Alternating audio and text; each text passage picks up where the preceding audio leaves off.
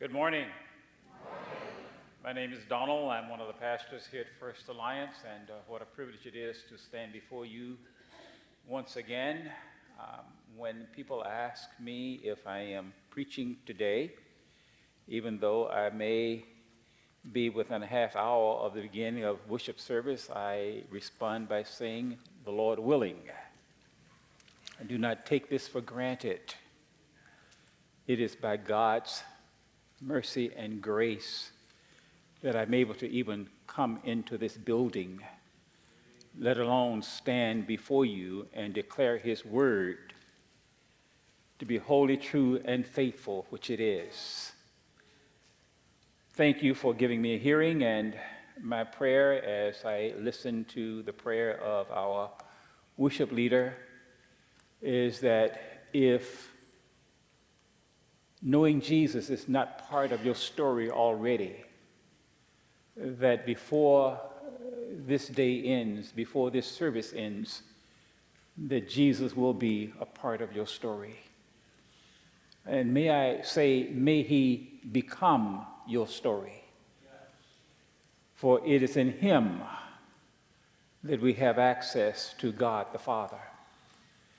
And I thank God for sending his son Jesus. We've been studying from the book of Ephesians, and we have been hearing some really, really great teaching from this letter which Paul wrote to the saints at Ephesus. We're going to continue today to study from chapter 2 of that letter, verses 1 through 10. The subject of our lesson is out of the graveyard. The focus is the sovereignty of redemption. Let me say that again. The subject is out of the graveyard, but the focus is the sovereignty of God's redemption. That is the sovereignty of God in our redemption, the mercy and grace of God in our redemption, the power of God in our redemption, the glory of God in our redemption. Will you pray with me? Lord God, how grateful we are for your great love for us and the provisions you've made for our lives, not just here, but for all of eternity. And those provisions are wrapped up in your son, Jesus. And so we thank you for Jesus, whom you sent out of eternity into the time, space, and history of mankind as a man so that he would die in man's place to redeem man, to redeem me, to redeem us from the sins that we've committed against you. Thank you, Lord, for the privilege of knowing that. Thank you for all that already know that. And Lord, our prayer is that anyone in this place who does not already know and understand that before they leave this place today, that your Spirit will have opened up their hearts to see Jesus for who he is, and to know that he is the only hope for the world, that he is the hope for their eternal well-being. And may you be glorified in all that is spoken and all that you choose to do in us, and we thank you in Jesus' name. Amen. This is just one more lesson that demonstrates the wide gulf that stands between mere religion and having a relationship with the Lord Jesus Christ.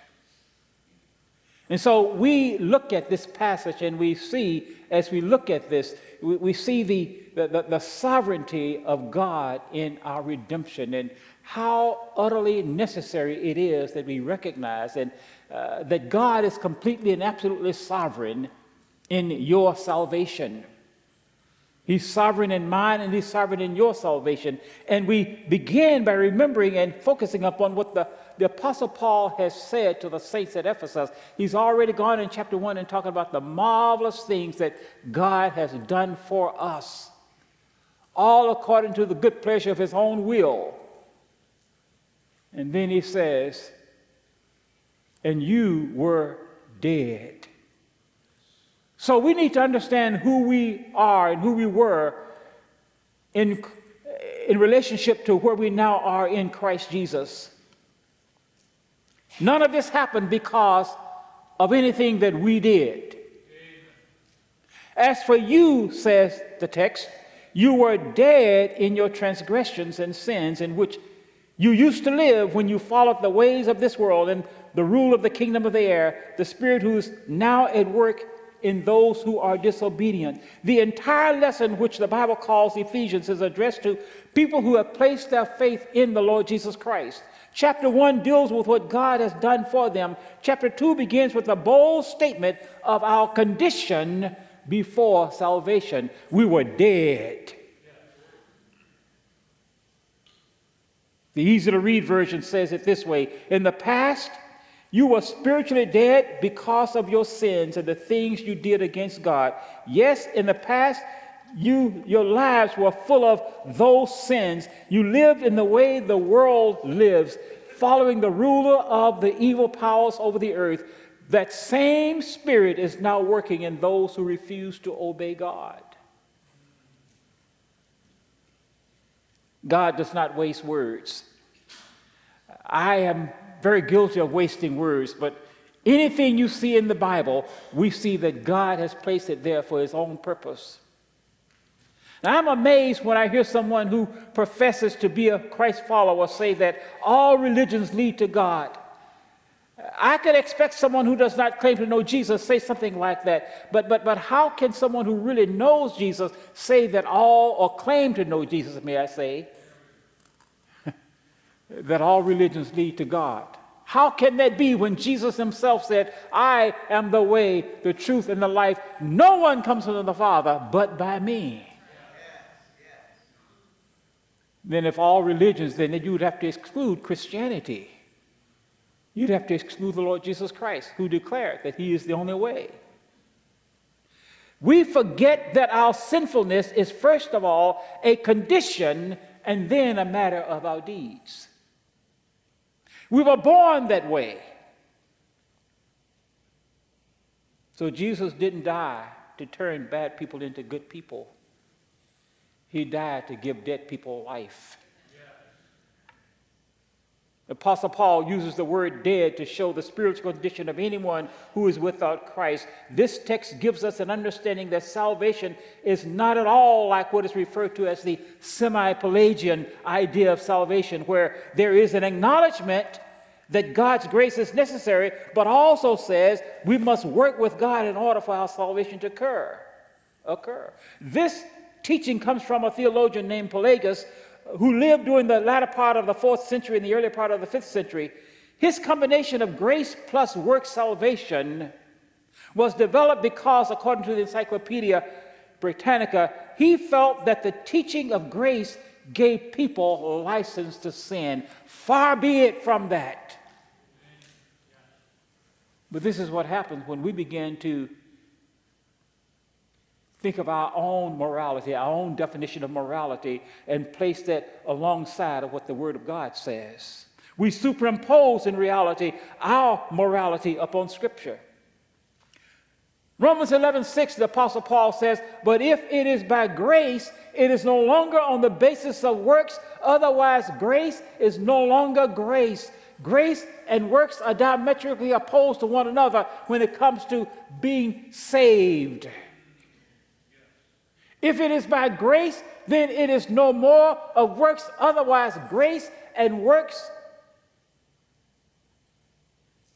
You see, in God's divine reckoning, we are saved by grace alone, through faith alone, in Christ alone, plus nothing. One can never work his way into being born again. And Jesus said to Nicodemus, you must be born again. This semi-Pelagian view of salvation is like a drowning man splashing in the water, and Jesus comes along and throws him a lifeline to catch and pull you to safety. What the Apostle Paul describes suggests nothing of the sort, not even remotely. Dead people have absolutely no power to do anything for themselves. In order for salvation to occur, Jesus has to get out of the boat and dive down into the bottom of the water to pick up your lifeless body, bring you back into the boat, and breathe his life into you. That is salvation. Now, I don't preach for amens. I really don't. But I tell you what, when you're silent on something like that, do you really understand what I'm saying? A life, you're flashing around in the water, and Jesus throws you a life raft and pulls you in. No, you were dead, says the Apostle Paul.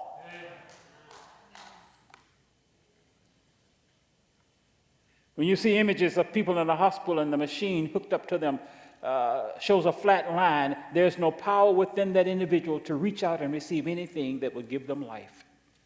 If the defibrillator doesn't do its job, then the order is given to record the hour and minute of death. The one lying in the bed doesn't even have the ability to cry out, say, wait a minute, I'm not dead. Just try that defibrillator one more time. They can't even appeal to the ruling of the death notice. They can't do anything. Dead people hear nothing, see nothing, do nothing. This is the condition of anyone who is not in Christ. In this epistle, to the Ephesians who are now saints, they were previously dead in their trespasses and sin, and the primary definition of death is separation. Physical death occurs when the spirit and the soul of an individual leaves the body. Spiritual death is when a person may be very well physically alive, but has no relationship with the God of the universe. Eternal death happens is when one dies physically with having a relationship with the God of the universe, which, by the way, comes only way through the Lord Jesus Christ, goes into eternal state, and that is called eternal death. It saddens me when we were talking about a friend of ours who passed very recently, and my wife shared with someone, and this one says that, well, I'm going to pray for him. And she was very earnest. I don't laugh at that. But why? How can you pray for a dead person to receive Jesus? They're already gone. Paul is talking about our spiritual death in this particular case, the fact that we were spiritually dead. Please understand that Paul is not saying that a person who does not have a relationship with the Lord can't do any good things. No, that's not what he's saying. What he is talking about, and I say it dogmatically, emphatically, and without apology, that he's saying that when it comes to our salvation, a person cannot do anything for himself to make himself saved.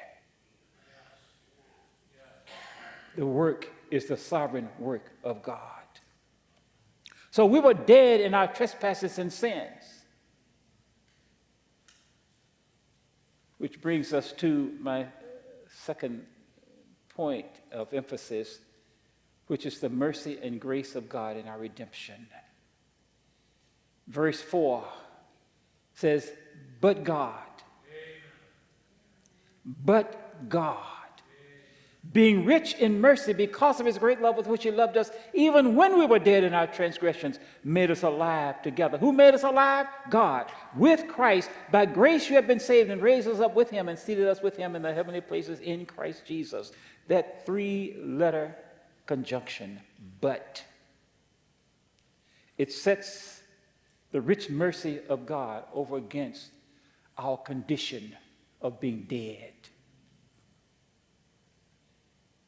which involves our sins. It sets the grace of God over against our evil and our deserving the wrath of God. See, a lot of people don't even think that they deserve God's wrath. This is why people are willing to change the song Amazing Grace How sweet the sound that saved a wretch like me.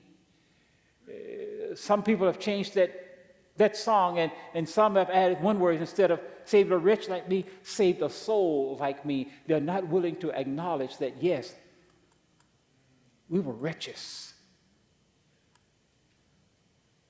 It sets our being made alive in Christ over against our being dead in trespasses and sins. It sets our being seated with Christ Jesus in the heavenly places against our former walking after the world, the flesh, and the devil. And all of this happened while we were spiritually dead. God did it all for us.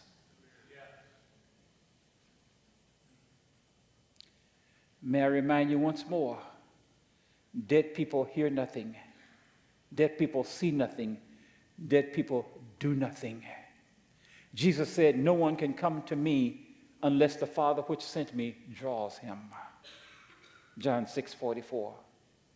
Which brings to the next point of emphasis, the power of God over our redemption. It says in verse 6, and raised us up with him and seated us with him in the heavenly places in Christ Jesus. We have been raised and seated with Christ. We have been raised, we have been seated with Christ. Do you understand what I'm saying? We're already there. I know that physically I'm standing right here. But in the mind of God, I'm already seated with Christ Jesus. I don't know how many of you ever saw the movie Hidden Figures.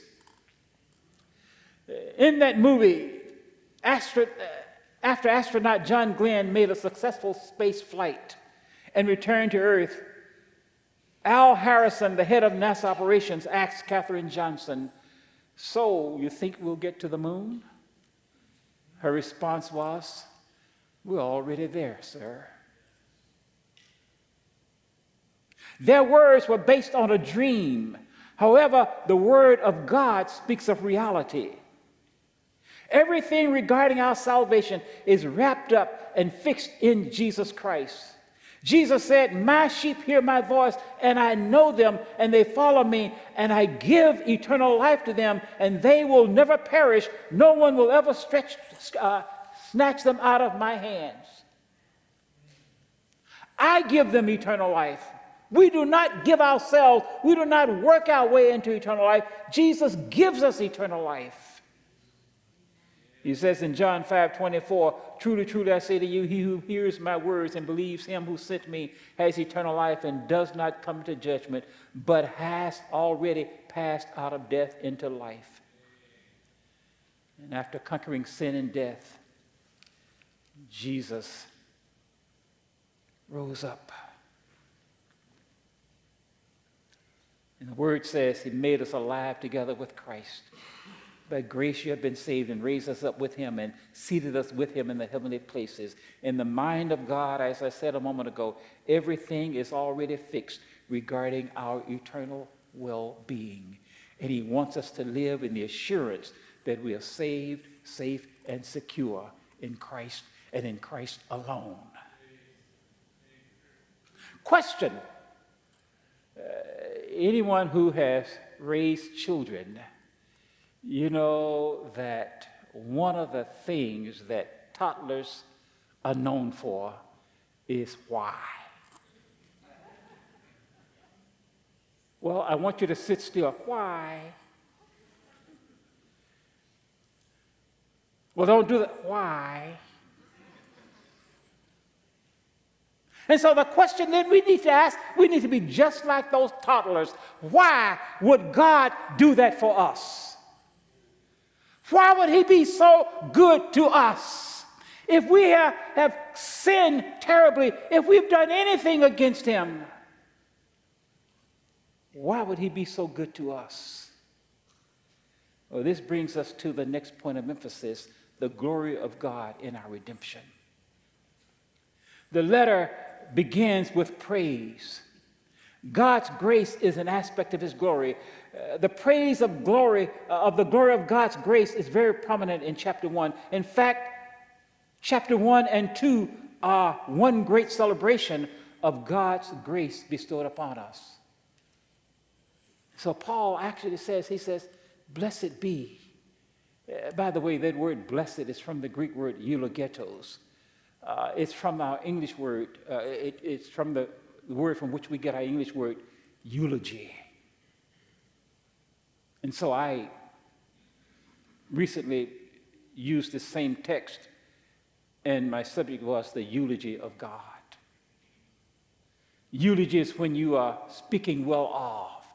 Now, when we talk of God blessing us, we talk about God doing good to us and for us. But when we talk about blessing God, we talk about speaking well of God and speaking his praises. And so chapters 1 and 2 are really one big celebration, which the Apostle Paul calls us to glory, to magnify the grace of God. But God, being rich in mercy, because of his great love, he is praising God for us, for what he has done for us. Why would God do this? Chapter 2, verse 7. Please come with me to that. So that in the ages to come, he, that is God, might show the surpassing riches of his grace and kindness toward us in Christ Jesus. This is the praise of the glory of his grace that Paul presents to us in chapter 1. The New Living Translation says it this way: so God can point to us in all future ages as examples of the incredible wealth of his grace and kindness toward us, as shown in all he has done for us who are united with Christ Jesus. He points to us. In other words, God is going to be glorified for all of eternity. And you will be on display. We will be on display, showing the marvelous grace of God. For my name's sake, God says to the people of Israel. Psalm 57:11 says, be exalted above the heavens, O God. Let your glory be above all the earth.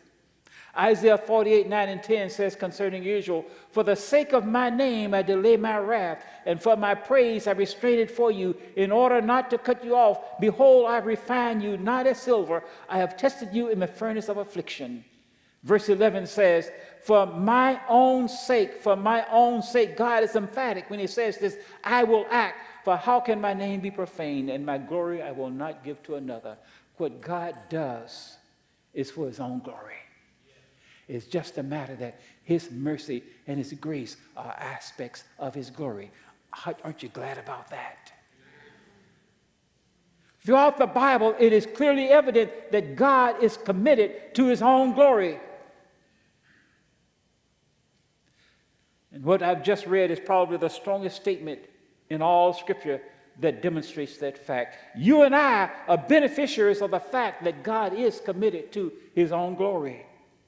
The glory, the honor, and the happiness of God are more important than the welfare of any of his creatures. Now, be careful. Be careful to note what I did not say. I did not say that the welfare of God's creatures is unimportant to him. What I am saying is that the glory, the honor, and the happiness of God are infinitely more important. In fact, they're not worthy to be compared. But here's the wonderful thing that we need to understand. Our well-being, not just here and now, but our eternal well-being depends on the glory of God and the honor of his government and the manifestation of his perfections. Are you with me? When God shows his grace in saving a soul from eternal judgment, it is an aspect of his grace, which is an aspect of his glory. And so we should say like the angels, glory to God in the highest for what he has done.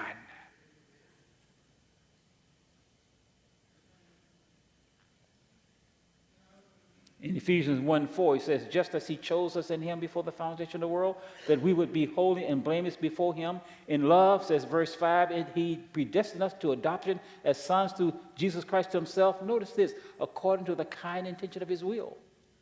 Verse 6 says, to the praise of the glory of his grace, which he freely bestowed upon us. Verse 7 says, the forgiveness of our trespasses according to the riches of his grace, which he lavished on us. Verse 12 of chapter 1 says, to the end that we who were the first to hope in Christ would be to the praise of his glory. Verse 14, who is given as a pledge of our inheritance with a view to redemption of God's own possession to the praise of his glory. And so verse 7 says of chapter 2, so that in the ages to come, he might show the surpassing riches of his grace and kindness toward us in Christ Jesus. For all of eternity, we praise God now. When we come together in this praise, we come not to be entertained. We come to praise God for his goodness. We come to praise God for sending his son out of eternity into the time, space, and history of mankind so that he, as man, could redeem man from the sins that we've committed against God. Only a good God would do that. And may I suggest that only an all-wise and all-powerful God could do that. This is why we reject mere religion. And we proclaim that Jesus is Lord to the glory of God the Father. So, ladies and gentlemen, salvation is God's gift to those who believe, not a reward for those who behave.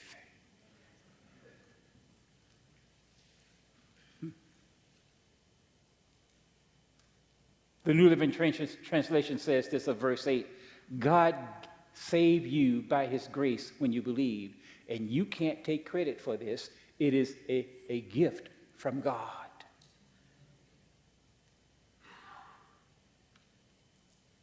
It is God who wipes out our transgressions, and he does it for his own glory. What he did for the people of Israel, he did it not because they deserve it. They had no right to any good thing from him. And what the Lord did for you and for me, and what he's doing now, he's doing it not because we deserve it, not even because we promise to be good, but because it is a manifestation of his own glory. Whatever he does in the life of a believer, it is not merely for our happiness, it is a matter of his own glory.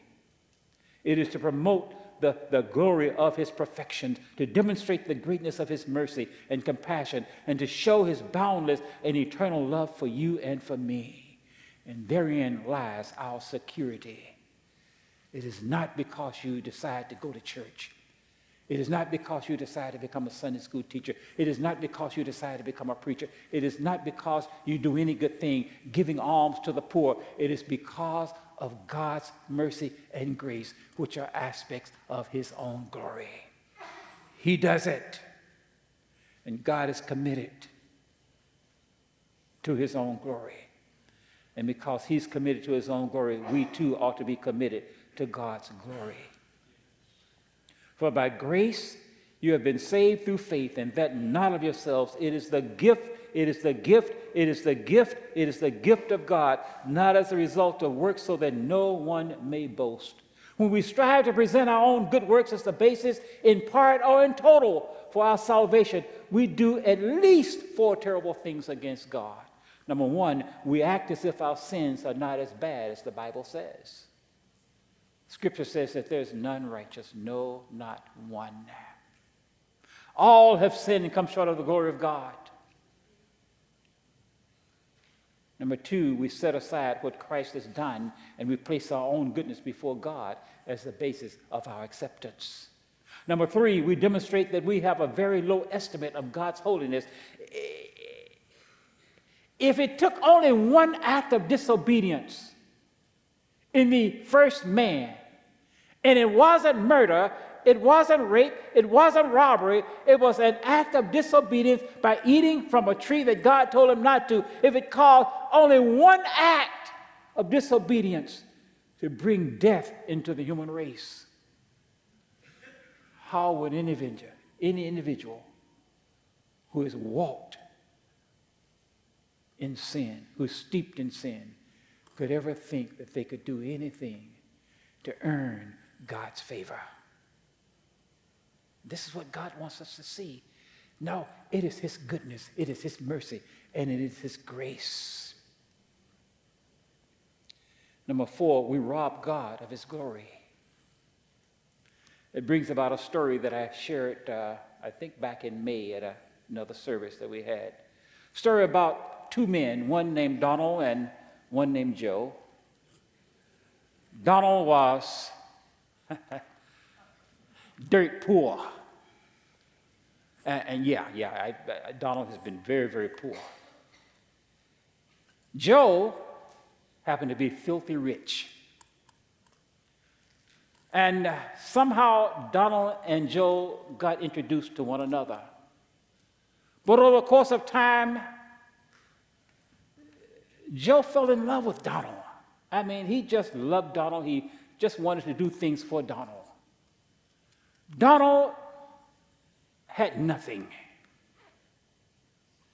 And so Joe decided that he was going to buy Donald a house. And so he finds this house, and the house costs $150,000. And so he tells Donald, I'm going to buy you this house.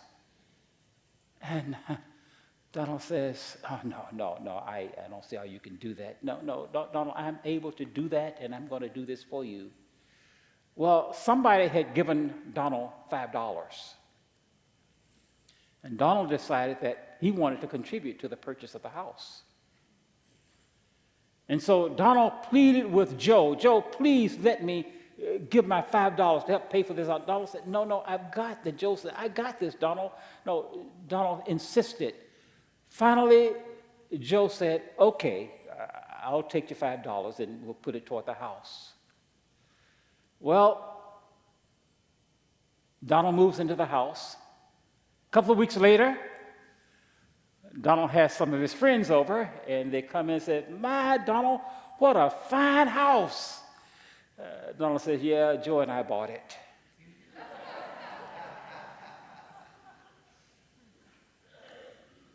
Donald just robbed Joe of the privilege of saying he bought the house for Donald. When we present any little thing,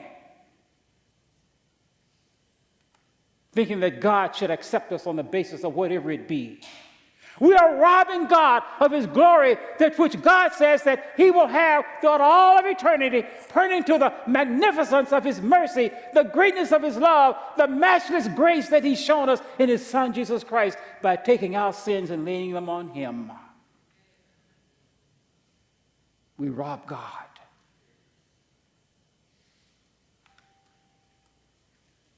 Yeah. $5? Ridiculous, huh? But in reality, Donald really did help buy that house.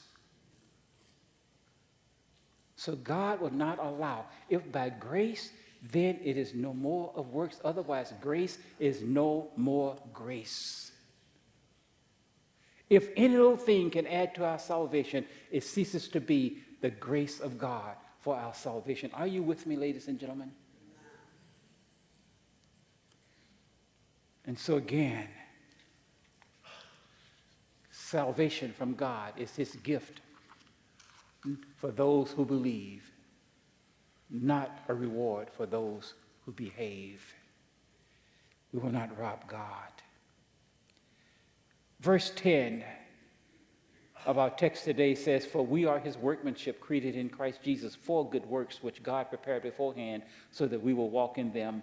And because the matter of good works are going to be dealt with later on in our series, I'm not going to say much about this today. But I will say that we are saved not by works, but we are saved for good works. Are you with me? There is a difference. We're not saved by what we do, but we are saved to do some doings for the glory of God. Are you with me? From the beginning of creation, work has been in God's plan for man. And so there is work for the people of God to do. And may I say to you, there's one thing that all of us should be involved in, and that is the work of making disciples for Jesus Christ. Somebody out there needs to know the truth that Jesus and Jesus only saves us from our sins and makes us acceptable to God, not by what we do, but by what he has done. And we simply place our faith in him and in him alone. And therein we receive the gift of eternal life. And the second work that we're to do is the work of prayer. We're to pray that this church, not just the staff, but everyone who's a part of this family, would be about the business of sharing the Lord Jesus Christ with somebody in this world. The worship team may come up. We have this work to do. It is a good work that those of us who are in Christ have been called to do. And we do it not to be saved. We do it because we are already saved. We do it not to keep our salvation. We do it because we are celebrating the goodness of God. Because we're kept not by our own power. We're kept not by our own goodness. We're kept not by our own works. We're kept by nothing that we can do. We're kept completely by the power of God.